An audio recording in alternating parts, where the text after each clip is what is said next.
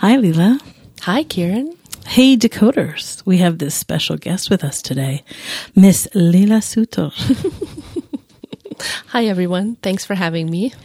So Meg has been a little unwell, and Leela has stepped in to help with this week's podcast. How were your holiday gifts? You know, we've spoken with the Decoders at length about how hard it is to buy something for a different avatar than yourself. So I just have one question for you. Did you love everything the Hobbits bought you? What to say here? Not necessarily, no. Okay, let's get into the show. Hi, I'm Kieran Trace.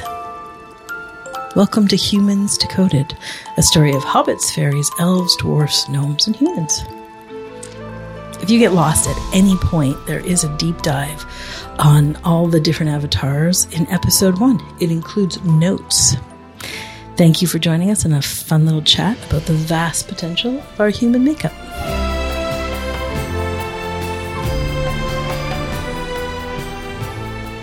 So, Decoders, as I mentioned, Miss Leela Sutor is joining us today. And we're very lucky. She is a professional journalist, yogi, and energy healer. She is also a master coach with the Kieran Trace community. She offers energy healing sessions, which is such a beautiful support when we're doing coaching also. And when we're undoing our various belief systems and we're coming into our body, it's really great to have an in-house energy healer. So Leela is going to join us. And if we're lucky, she'll come back again and we'll talk more about her and her work. But right now, let's do What's in the Bag. Hey, what's in the bag? So Leela has been looking at some of the stuff and you've got one for us. Yeah. This person writes, as a hobbit, I find this game to be very exciting because I love my bag and my stuff. If I leave my house without a bag, I feel naked. I carry around a tote bag with many functional pockets inside and out, and it is made of natural fibers. In my bag, I will have snacks, sunscreen, light sweater, deodorant, charging cord, headphones, vitamins and herbs. Wow, lip balm, hair clips. Wow. And then it has extra space for some groceries or shopping if I do so. That is a big rucksack. Holy, fantastic. Yeah, that's like, tell me you're a hobbit without telling me you're a hobbit. All the stuff you have in your bag. Yes. Every eventuality, you're... And I love that there's like extra bags in the bag. Yeah, totally. We've had some pretty cool questions coming in about like, am I a fairy or am I a hobbit? We were deconstructing, am I a gnome or a hobbit most recently?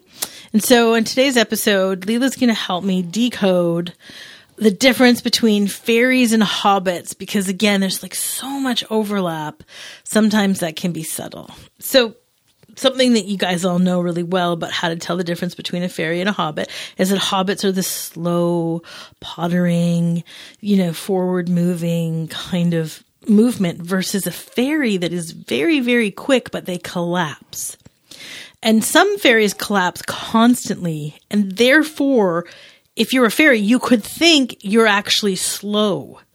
And so that's where confusion can happen. You're like, well, I'm really slow. But it's like, is it slow or is it regularly, constantly collapsed? And that's, subtle to listen to. And then especially if there's a lot more overlap, like both fairies and hobbits are really earthy. They're both really upbeat. They're both fun. They both really heart-led. They're both crafty. They're both whimsy. There's one sure thing, though, to tell them apart. Hobbit versus fairy. Hobbits are like grounded and they finish things they start, as opposed to fairies that are more circular, maybe less grounded sometimes.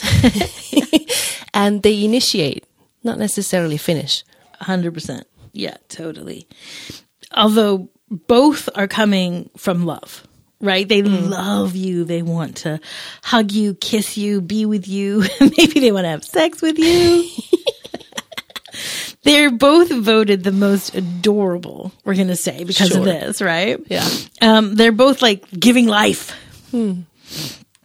The difference, I'm going to say, if I had to boil it down, To hobbits, everything matters, right? It's like really, really precious. My precious. And to fairies, nothing matters. It's a very light touch.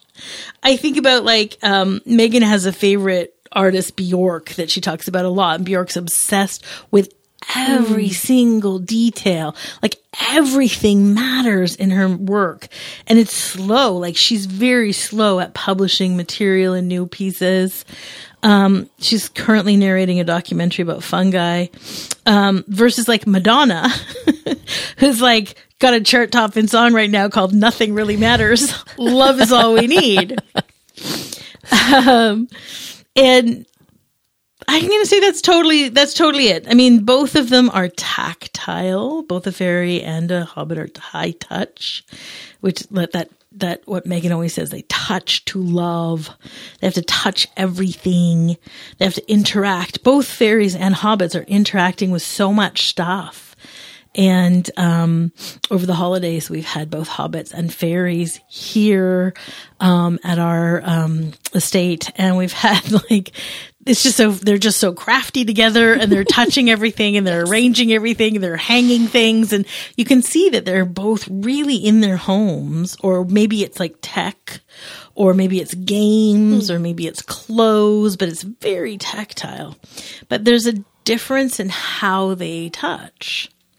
So, for instance, with the fairy, there's a term in pottery called slip casting.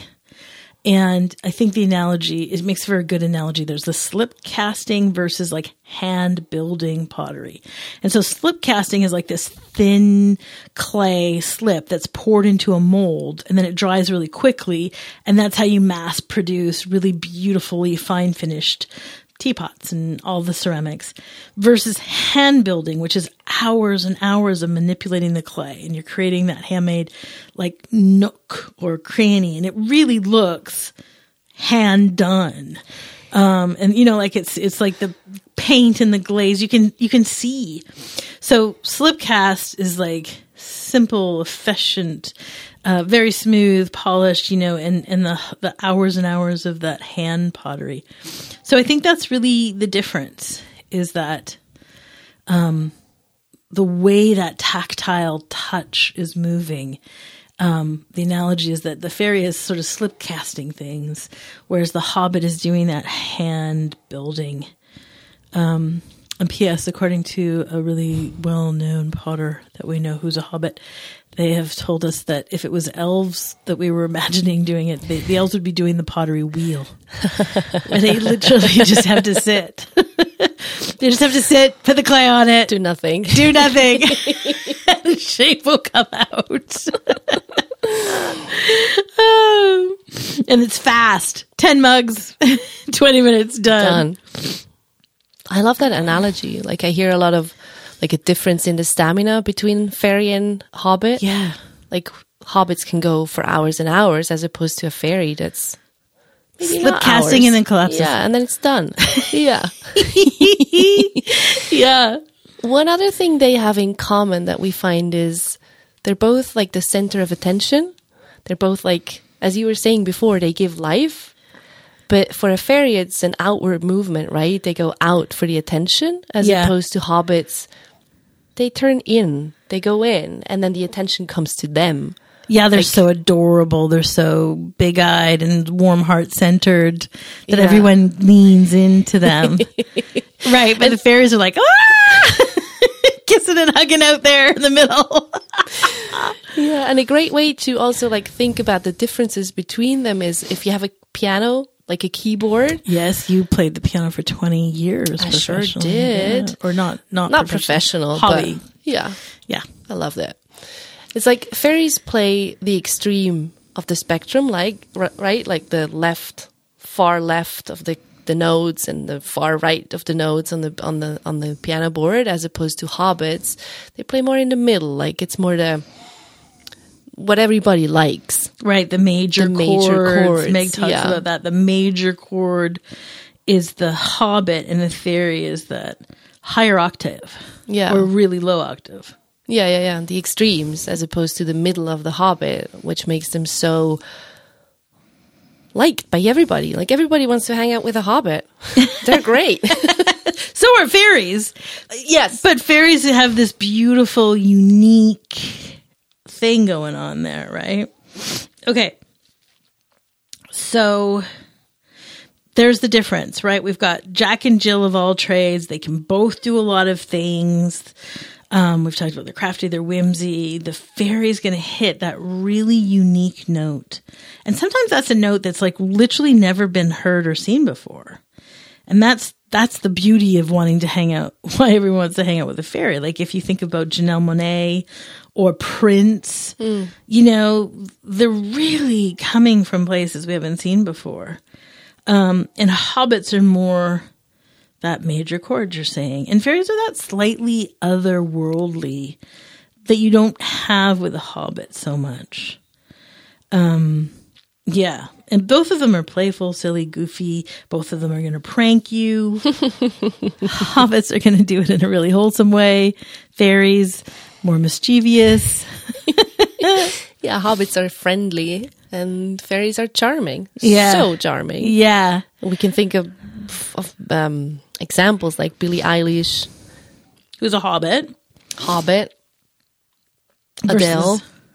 Adele, Hobbit. And if you put them together, like Billie Eilish versus La Rosalia, really different. Adele versus Lady Gaga. Yeah. Lady Gaga being the fairy, Adele being the hobbit. We talk about like that major chord. Everybody sings these songs. Everybody loves these songs, which is that Adele. And then you've got that Lady Gaga, which is really unique. It can be much more polarizing, right? Yeah. Like people like her or they hate her. Yeah. It's not so... Totally. Not such a commonplace in a way. Yeah. Okay, so in the debate of am I a fairy or am I a hobbit, we're boiling it down. If it had to be the one thing, it's that the hobbit, everything matters. The fairy, nothing matters. That's great. And then you can see there really is a lot of overlap there. Mm-hmm. Okay, listen, we've got some beautiful questions that have come in. And I love the questions so much. Please keep sending them in. I think it makes the show great. So you've got a really great question there. Let's break it open. So Anne wrote, I've loved Kieran's work since around when Tools for Sanity first came out, but happened upon the podcast at least 15 episodes in and found his whole typology absolutely delightful. And I've never even read Tolkien. I don't know why it's all so completely delightful and confirming. It just is, full stop. I think I'm an elf, she writes. And of course there's cognitive dissonance, which is the why of this question. I've been so conditioned not to label myself and others, not to typecast, categorize, etc., as if it's a form of judgment. But this is just decoding, right? Not judging or categorizing. Can you tell me what the difference is? Can you help me understand why this is important and so completely delightful? Loving the question. Love that question. Mm-hmm. Yeah, that's great. Okay. And I want to hear the answer for sure. I think, Anne, what you're talking about is what is discernment versus judgment. So when we're analyzing something and there's categories and there's types, this is all forms of awareness. And awareness helps us to see the details and to understand it. So for instance, like a rose is a rose. Whether we label it or not, it's still that, it's the experience of that flower is still the experience of the flower. But understanding the family of origin it comes from, understanding what kind of conditions it likes, sun, rain, soil types, understanding if it's poisonous, like all of those details are part of its story. And yeah, it's story. But it's God's story. It comes from the rose itself. And in awareness of the rose, we start to notice these details and we have more intimacy. Now that's discernment. It's all coming from this awareness from the rose itself. Now, here's the tricky part. So then how do we know if it's judgment? Judgment is when the story came from you, not the rose. So judgment is more separation, me versus the rose. And it's coming through the filter of you. So, which is really different fears, and maybe it's different concepts, ideas, that are rooted deep in your belief systems. And so those belief systems have these inborn filters. And when we're looking at something from that filter, we're actually missing information. We're missing detail.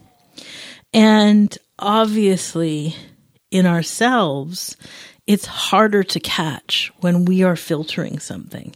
When it's me telling a story about that rose versus the rose telling its story. Right? So one is a very present, open, spacious awareness, discernment.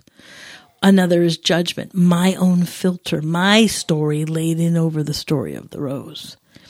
And so in ourselves, we can just kind of be listening for the difference here. And honest to God, like it's fine. Everybody does it. I don't think you're going to hell or you're a sinner for judging, thank God.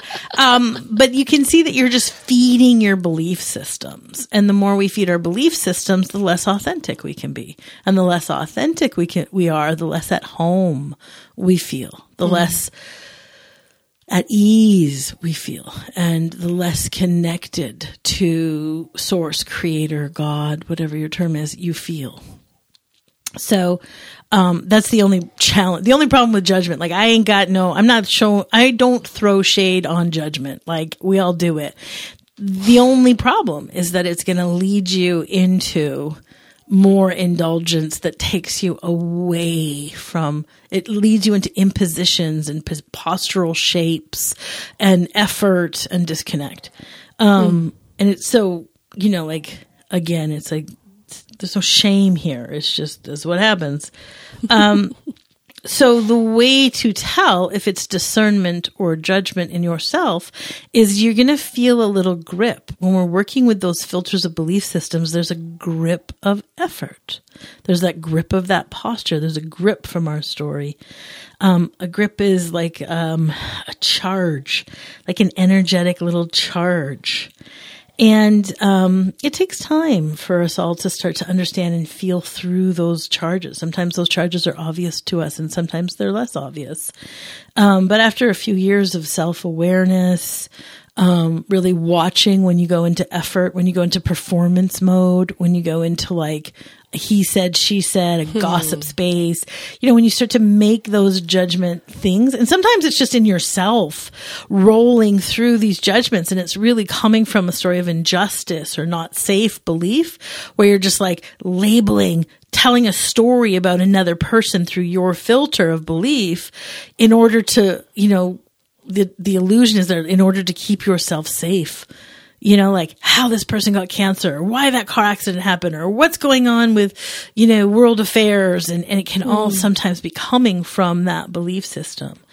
And then you're going to feel the grip of that, the charge of that, the too much effort of that. And that is what judgment is versus the simple awareness that creates discernment and detail.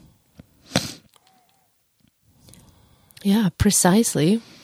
Like there's so much support I find in the discernment, like in this knowing your avatar, for example. There's support. It's not it doesn't create that separation. And so it's a decoding of the codes. Like this whole podcast is about the decoding of the codes that life put into play, not you or Meg or anyone. Like these 6 human suits. It's cool. It's just true. And I get that, like, you want to ask that question. Like, we've had hundreds of years of pathology-driven labels that our system rightly wants to rebel from. So we can bow to that. But when we hear truth of any kind, yeah, it is a delight. It just feels like that exhale, Kieran says. It resonates like a bell inside of our hearts. Yeah, I love that. Another way that you can tell that it's just discernment, it's just awareness, is it's because it's what's true. When it's the rose's story of the rose, right? Or like it's the actual truth of its own existence. It naturally feels like delicious. It feels effortless. I love what you're saying there. It's like bells inside your heart. We are capable of recognizing truth. And the more we talk about it, and the more we practice it, and the more we lean into it, it's just more and more available that like you'll know what's true. It's delightful. Truth is delightful. Reality is nice. And you know it in your body. I like that it's like the bells in your heart. You won't know it in your head. It's not the mind's place to know it. Good. Yeah, absolutely. Cool. Leela, we've got another question. Do you want to take this one and read it? So this person writes, I have been on the awakening journey for some time now. I'm very used to dying. There was a lack of proper guidance and understanding, and it was painful as a teenager to go through when none of the people who are expected to guide me can do anything. A lot of unnecessary resistance and drama. I lost a big chunk of sense of self while my body was not ready at all, and I was completely disconnected from it. There was so much energy, but I kept moving it to the head because I thought I was petrified after suddenly losing identity like that. The head would literally spin all day for months. It took some time to understand that I'm not possessed. It is somehow pure energy, so I started moving it to the body. Still, I was not convinced that the body is the answer. It took my dumb self till now, after so much dying that could have been easier if I had been in my body more, and not just when I had no other choice. That body is the answer. So here I am, asking questions about your embodiment class.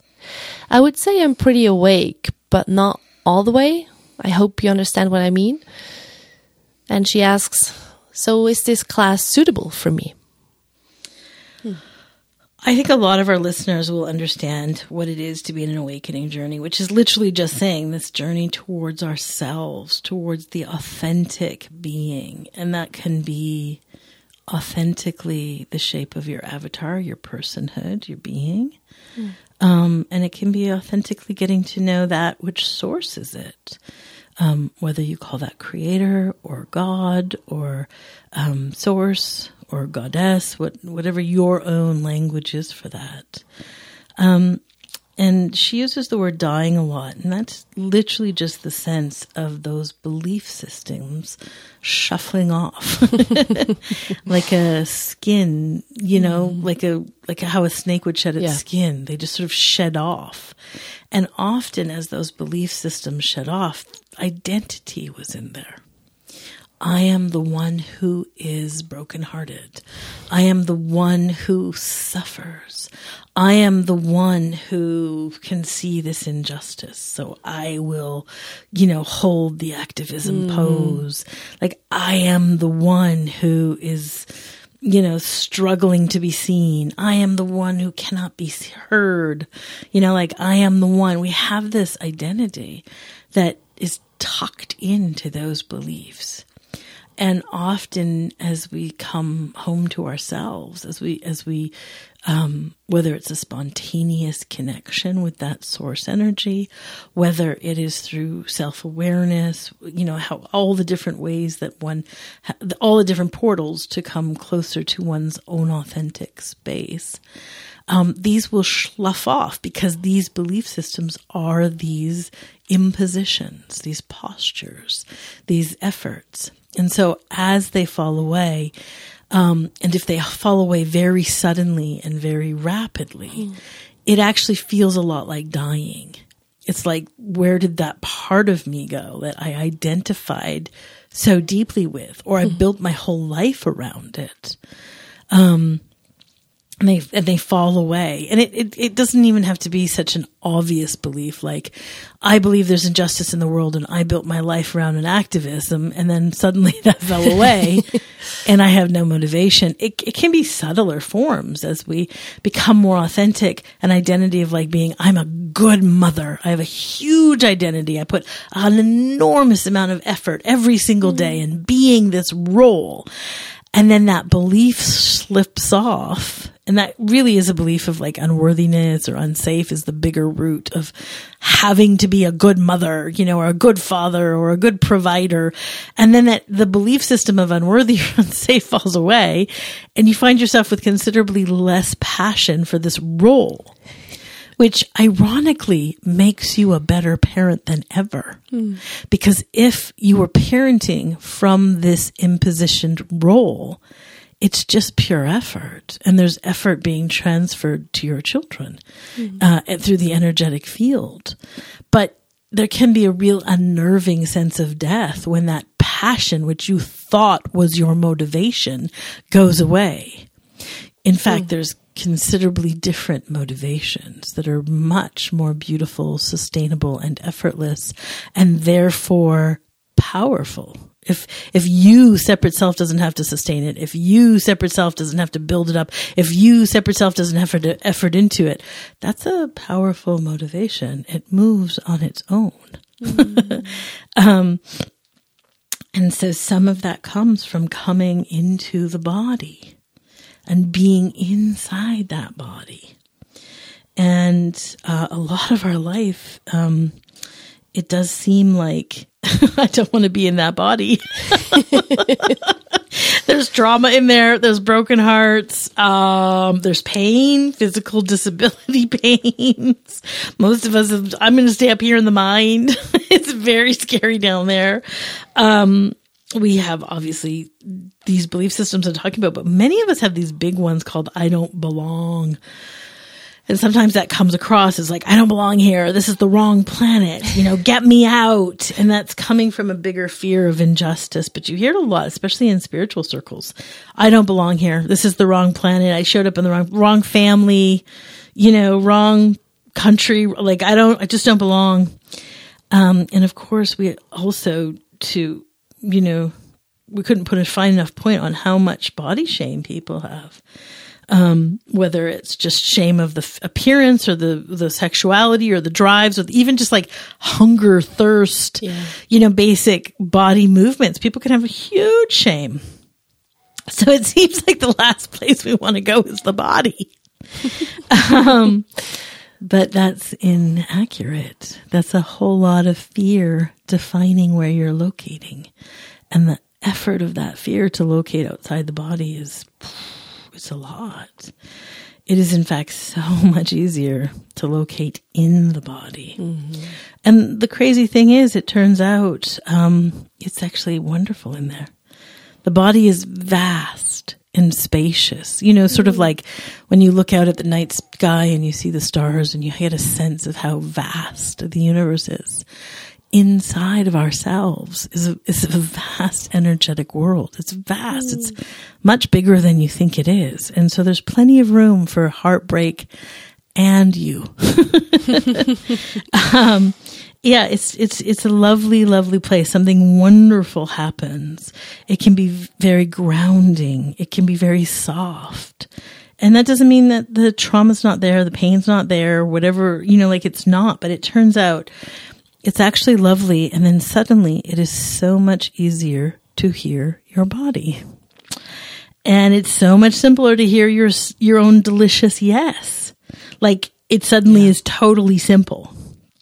And then it's also totally crazy. It seems, excuse me, that word is not a useful word, I think, these days, but it seems totally anti-intuitive to not just follow it. Like, follow your delicious. And then you do follow it. And then everything just gets so much easier. So living in the head or out of the body starts to feel really whack and totally effortful and unnecessary. Mm-hmm. So, embodiment is for all of us. And awakening people and people getting to know a lot of self-awareness, or getting to know their source energy, creator energy, God energy, just the presence of this unified field. Being in the body and grounded in the body is enormously supportive and useful. So, the class is for you. Embodiment is for you. I think we just have another week or so left to sign up for it by the time this airs, or just even a few days. But the next time around will be September. We do 2 classes every year. So, if you missed it this winter, it'll open up in September. But in the meantime, we have this master coach, Leela Sutar, with us, who is an embodiment coach. And she has a beautiful series on our website, the 2 minutes, a 2-minute grounding and embodiment practice, of which there's many, many, many videos. There's so many. Yeah, there's a lot of variety there to pick from. Okay. Cool. And they can find that on the coach. We'll put a link in the show notes to Leela's series to help you come into your body, and you can get to know Leela a little bit, and just start to feel for yourself what it is to ground into the earth, right? Yeah. And I mean, I kind of want to add to what you were saying before, that for many of us, we just don't know how to be in the body, right? It's not just that we don't want to. It's we don't know. We've never learned that. We've never had that guide or the guidance to actually come into the body. And so my little 2-minute videos I think they're great guides to get a sense of what that actually feels like to come out of the head and into the body. And then you discover as Kieran said, it's just a wonderful home. It's a wonderful place. It's so endlessly delicious. Yes. Agreed. Cool. And Leela, will you join us next week, and we can talk a little bit more about your work as an energy healer, and specifically for our decoders, we'd love to hear the journey of you uncovering your avatar. Sure, I would love that. I think there Can't might wait. be lots to share. We've never done this in the show, you guys. So next week we'll talk about what it was like for someone to take a journey from not understanding their avatar at all to deeply knowing it, and the various stages of coming home to that. That would be great. Looking forward. Okay. Bye, y'all. Thanks. Thank you for listening. We obviously love hearing what you think. Your feedback helps us make a better show for you to listen to. So feel free to comment, and you can do it at Facebook, which is the Humans Decoded podcast with Kieran Joyce and Megan Rokel. And if you're not on social, you can always email any questions to us at outreach@kierantrace.com. And thanks for listening. We love you.